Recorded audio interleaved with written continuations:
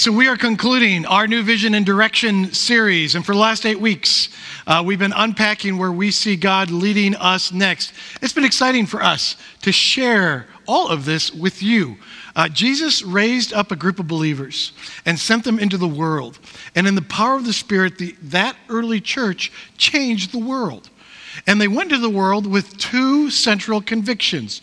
The gospel is real, and the gospel changes everything. And those two convictions will be central to who we are and what we do. Every time we gather, every time we come in here to worship, we're going to be reminded that the gospel is real, and the gospel changes everything. Again, Jesus died for our sins. Jesus rose from the dead. It was something that actually happened. And it changes everything. And the world has not been the same. And because the gospel is real and changes everything, there are 8 directives that we are going to live by. And these 8 directives are going to drive everything we do. Biblical obedience, Spirit-led, safe haven, meeting Jesus, transformed lives, missional impact, future-focused, ever-expanding.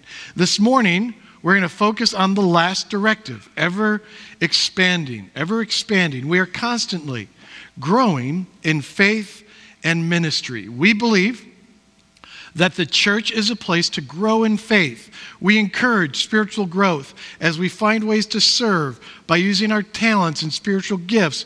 We strive to maximize the resources God has entrusted us with. We focus on developing leaders as we expand. And as we are innovative, God leads us to more opportunities to impact our community and our world for Christ. The passage this morning comes from Matthew chapter 13, verses 31 to 33. Go ahead and turn there in your Bibles if you have them, or just look it up on your phones. Matthew is the first book of the New Testament. This passage in Matthew 13 contains 2 short parables about the kingdom. Jesus is well known for his parables, and most of the time his parables are about the kingdom of God. Our scripture reader for this morning is Craig Gustafson. Craig, go ahead and make your way up to the podium. As he does, if you are able, I'm going to invite you to stand and face the center of the room. We stand because we believe this is the Word of God, and we read from the center of the room to remind us Scripture is to be central in our lives. And so, Craig, whenever you are ready, please read from Matthew 13, verses 31 to 33. He told them another parable. The kingdom of heaven is like a mustard seed, which a man took and planted in his field. Though it is the smallest of all seeds, yet when it grows, it is the largest of garden plants and becomes a tree, so that the birds come and perch in its branches. He told them still another parable. The kingdom of heaven is like yeast that a woman took and mixed into about 60 pounds of flour until it worked all through the dough. Craig, thank you very much. You may be seated. Now, before we jump into these parables, I just want to share with you one verse from the book of Romans, which says, "For since the creation of the world, God's invisible qualities, his eternal power and divine nature have been clearly seen, being understood from what has been made, so that people are without excuse."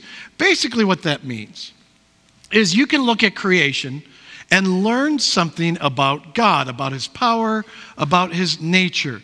The theological term for that is called general revelation. General revelation is God revealing himself in nature. Now, for us, the Bible is the ultimate final authority for faith and life.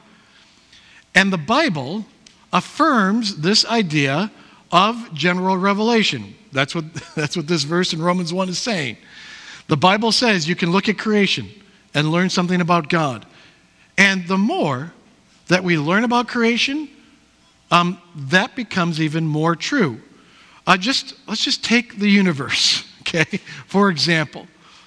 Now, unless you're a physicist or really into science, we really don't understand how amazing the universe is. God's eternal power and divine nature is clearly seen in the universe. Look, our understanding of God is really, really small. It really is. God is much larger than most of us ever imagine. And God reveals that in the universe. The sheer scope and size of the universe tells us your view of God is really small. Let's just try to capture how big the universe is. All right? We're going to pretend, let's just pretend, that we have developed the technology to travel 1 million miles a day. Okay, that's pretty fast, to travel 1 million miles a day. Let's just pretend we have that technology. Now, the distance around the earth, I just want to put in perspective how fast that is. The distance around the earth is 25,000 miles. If we were to travel at the rate of 1 million miles a day, it would take us 35 minutes to get around the whole earth. Some of you, it took you longer to drive here than 35 minutes. We can make it around the whole earth at 1 million miles a day in 35 minutes. The distance to the moon is 240,000 miles. At 1 million miles a day, we could make it to the moon in like 6 hours. The distance to the sun is 93 million miles. We could make it to the sun at 1 million miles a day in about 3 months. The distance to the planet Jupiter is 490 million miles. If we were to travel 1 million miles a day, it would take us 1 year and 4 months to get to Jupiter. Now, to grasp the size of the universe, we've only made it to Jupiter so far, okay? To grasp the size of the universe, we need to talk about light years. A light year is a measurement of distance, not time. It's how far light travels in a year. 1 light year is 6 trillion miles. Light travels 6 trillion miles in 1 year. If we were to travel 1 million miles a day, it would take us 16,000 years to travel a light year. Let me try to put that in perspective. If we would have started traveling at the time of Jesus, when Jesus was on the earth doing his earthly ministry, if we would have started traveling then at a rate of 1 million miles a day, today we would be 1/8 of the way to a light year. Not half, not a quarter, 1/8. Now, the distance of our galaxy, just our galaxy, the Milky Way, from one end of the Milky Way to the other end of the Milky Way is 2 million light years. I couldn't even write that number because it's like, it'd be 2 million times 6 trillion. I don't even know what number that is. And that's just the Milky Way. The observable universe is 93 billion, with a B, light years in diameter. So take 93 billion, multiply it by 6 trillion, and that's how many miles the observable universe is. According to a cosmic inflation equation, physicists estimate that the universe is 23 trillion light years in diameter, and the universe is always expanding. It may be expanding at a rate faster than the speed of light. So in other words, the universe is beyond our comprehension, and it's always expanding. The universe is always getting bigger. It is ever expanding. For since the creation of the world, God's invisible qualities, his eternal power and divine nature have been clearly seen, being understood from what has been made, so that people are without excuse. What does a giant expanding universe tell us about God? 1, God is bigger than we can even begin to imagine. And 2, God is all about expansion. God is ever expanding his kingdom. And that's just not something that we see in creation.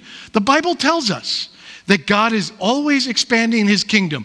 Jesus just talked about it in the 2 parables we read. The kingdom is ever expanding. But the kingdom starts small.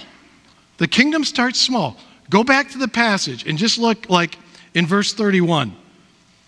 The kingdom of heaven is like a mustard seed, which a man planted in his field. Verse 32, it's the smallest of all seeds.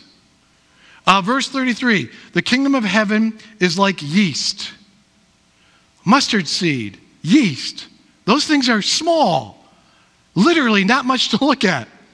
The kingdom starts small. Our faith, our personal faith starts small. For those of us who are followers of Jesus, none of us began as theological giants. None of us began as mature believers. For all of us, our faith began small. And what does it take? What does it take to become a follower of Jesus? Now, all of us have a checklist of what a follower of Jesus should look like. But what does it take to become a follower of Jesus? The Bible's answer is, it doesn't take much. Romans 10 says, if you declare with your mouth Jesus is Lord and believe in your heart that God raised him from the dead, you will be saved. Declare with your mouth Jesus is Lord. How hard is that? Let me try it. Jesus is Lord. That wasn't that hard, okay? Now, believe in your heart that God raised him from the dead. That's a little harder because the resurrection is a stumbling block for many. And you can't just say you believe, you actually have to believe. But that's it. It's not that much. And Jesus made it sound even simpler, where he says in John chapter 6, they asked him, what must we do to do the work God requires? And Jesus' checklist, the work of God is this: believe in the one he has sent. That's it. It's the whole list. Believing isn't an easy thing to do, but it's not a lot. Believe in the one God has sent. Declare Jesus is Lord. Believe in your heart that God raised him from the dead. And that's all it takes to become a follower of Jesus. That's it. So personal faith, it starts small. Corporate faith, the community of faith, that also started out small. The church started out small. 1 Corinthians 15. For what I received, I passed on to you as of first importance. Christ died for our sins according to the Scriptures. He was buried. He was raised on the 3rd day according to the Scriptures. And he appeared to Cephas and then to the 12. After that, he appeared to more than 500 of the brothers and sisters at the same time, most of whom are still living, though some have fallen asleep.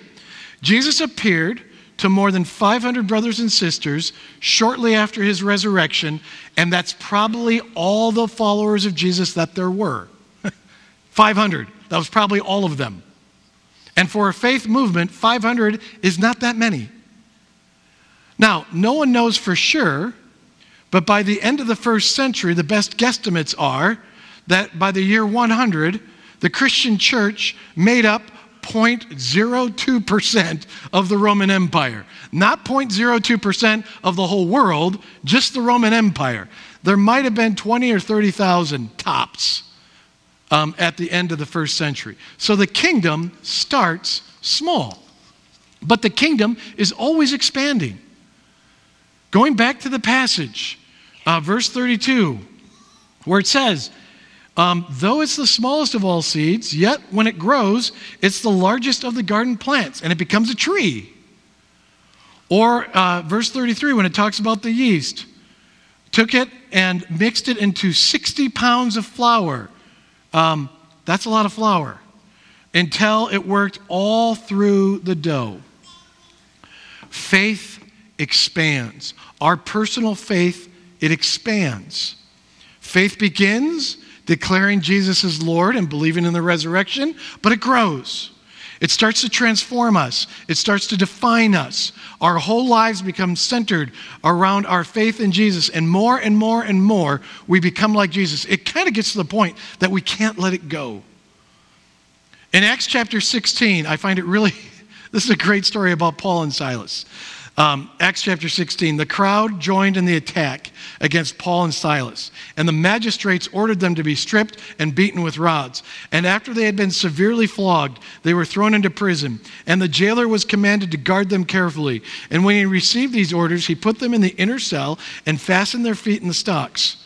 About midnight, Paul and Silas were praying and singing hymns to God, and the other prisoners were listening to them.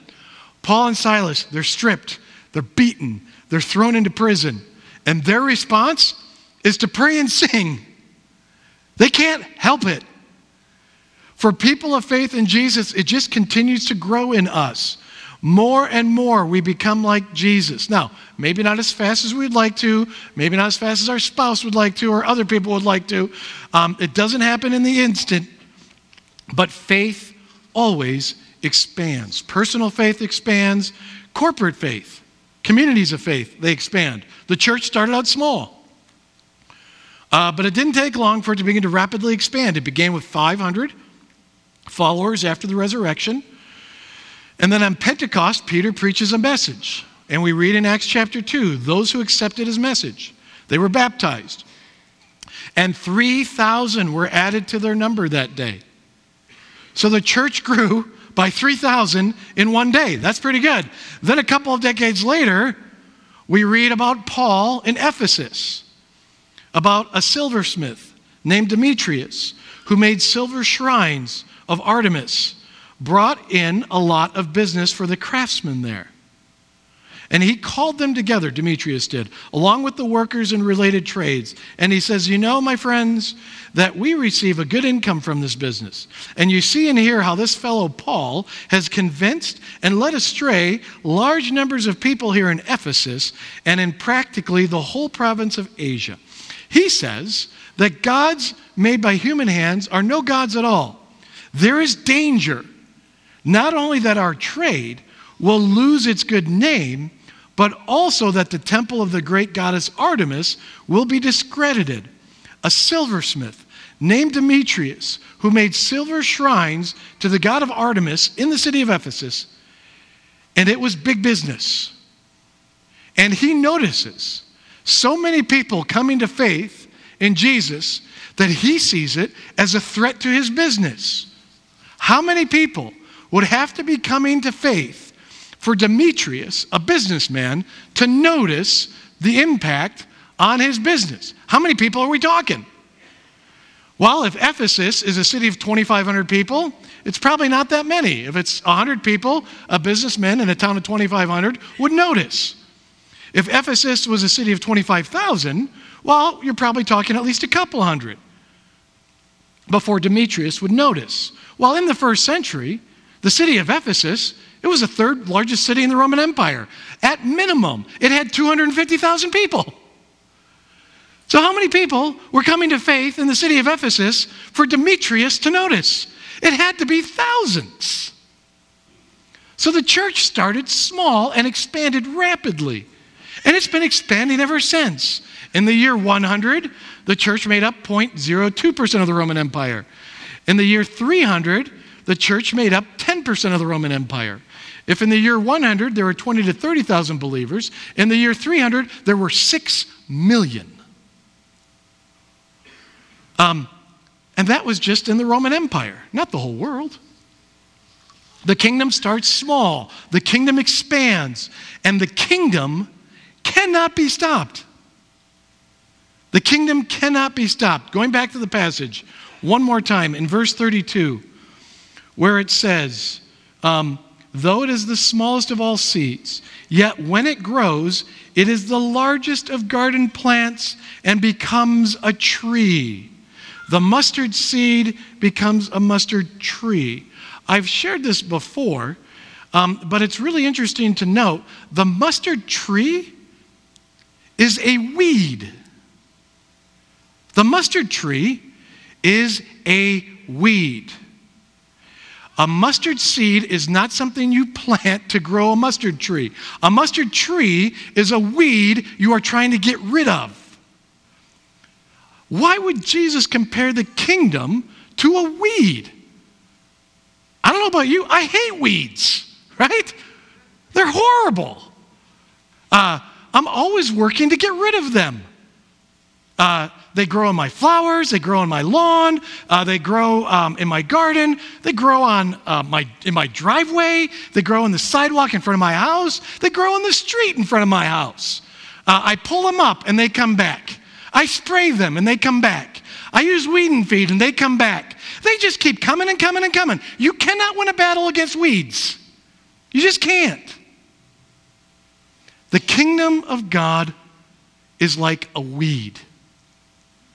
It just keeps coming and coming and coming. And our personal faith, God always and continually works on our personal faith. There are seasons in life when faith doesn't matter to us, right? We all have these seasons. We make a commitment to Christ, and then sometime later, we put zero effort in faith. It really doesn't mean anything to us at all. Well, I just want to explain something to you. Whether you put 100% effort in your faith or you put 0% effort in your faith always, always, always matters to God. Always. 0%, 100%, it still matters to him. God is relentless. He will keep coming and coming and coming until your faith wakes up. And it can take decades for some of us, but you know something? God doesn't get tired. He just keeps coming. Philippians 1 says, being confident of this, that he who began a good work in you will carry it on to completion until the day of Christ Jesus. I have heard people say, yeah, I've kind of walked away from the faith. Well, you can try. You can try to walk away. God's going to keep working on you.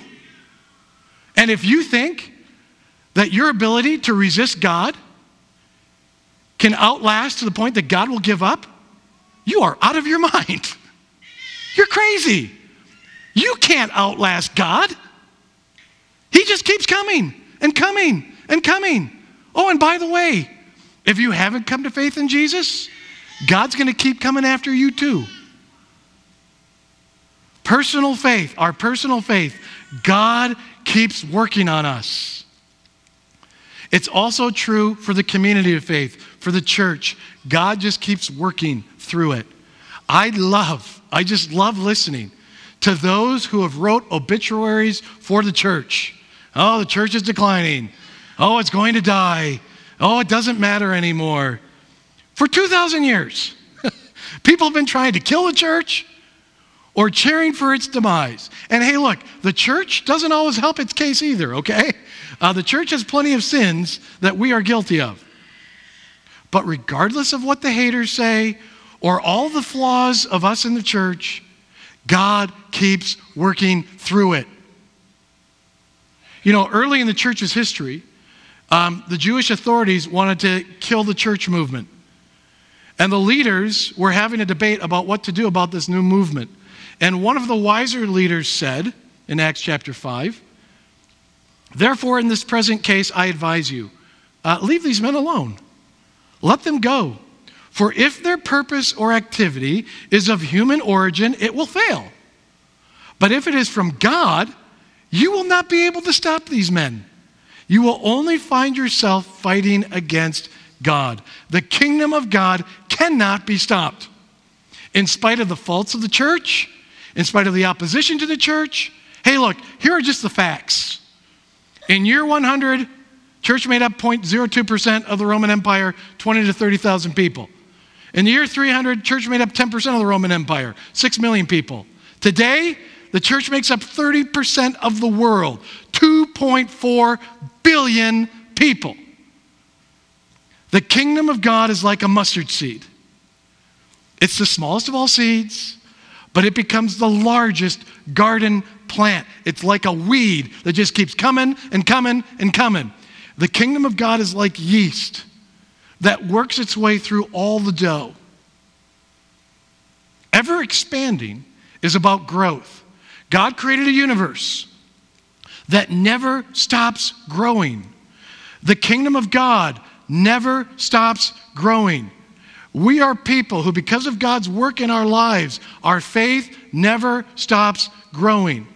And the minute that we think that we've arrived, either as individuals or as a community of faith, and I hear this from time to time, I've done enough, we've done enough. Well, that mindset doesn't understand the nature of God. Look around. Look at the universe. Look at what the Bible says. There is no season where we finally arrive. Now, make no mistake, there are seasons of rest, but there is no season of final arrival. God is a God of ever expanding. It's why we're adding a new building.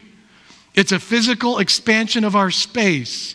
And that physical expansion of our space will enable us to expand our ministry to children, young families, adults. And we're grateful for your ongoing generosity for the new building. And we're excited to see how God's going to use that space to transform lives. But it is as clear as day. The Magic Valley is expanding. Twin Falls is expanding. Our neighborhood is expanding. And God is at work in all of it. And so we will expand with it and trust that God will work through us. The series on our vision is concluding, but our journey is just beginning. Every time we gather, we will be reminded the gospel is real. The gospel changes everything. Jesus died for our sins. Jesus rose from the dead. And so we will strive for biblical obedience, to be Spirit-led, to become a safe haven, to meet Jesus, to be people of transformed lives, to make a missional impact, to be future-focused, and to be ever-expanding. And throughout this series, we've shared ministries we've already started to begin living into this vision. And as time goes on, we will continue to share new ministries or how we do established ministries in new ways to live out this vision. And we put these directives in the octagon because every time you see them, I want you to imagine. Imagine a community where Scripture is the primary lens we use to determine how to live.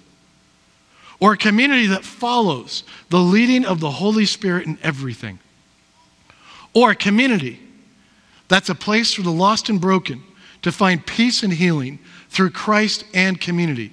Imagine a community where unbelievers belong and come to faith in Jesus. Imagine a community that lives visibly different lives because of our faith in Jesus. Or a community that develops relationships to bridge gaps as we reach out into the world. Or a community that continually adapts to engage every generation. Or imagine a community that is constantly growing in faith and ministry. How cool would it be to be a part and to become that kind of community? As a community of faith, God has been good to TFRC, but we have not arrived. God continues to expand, and He is calling us to join Him, to continue to be faithful, as so many of you have been for so long. But we're not done. There are great things on the horizon, and I am excited to see what God is going to do through us. Please pray with me.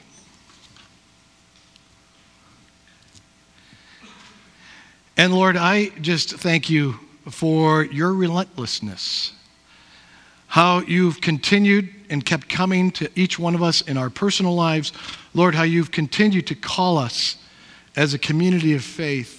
Lord, how you always are looking to expand your kingdom, how to reach all sorts of people, and how to accomplish all sorts of great things. And Lord, as we look up into the creation that you have made, Lord, help us be reminded of your eternal power and divine nature. Again, we thank you for your grace, and it's in the name of Jesus we pray. Amen. receive God's blessing.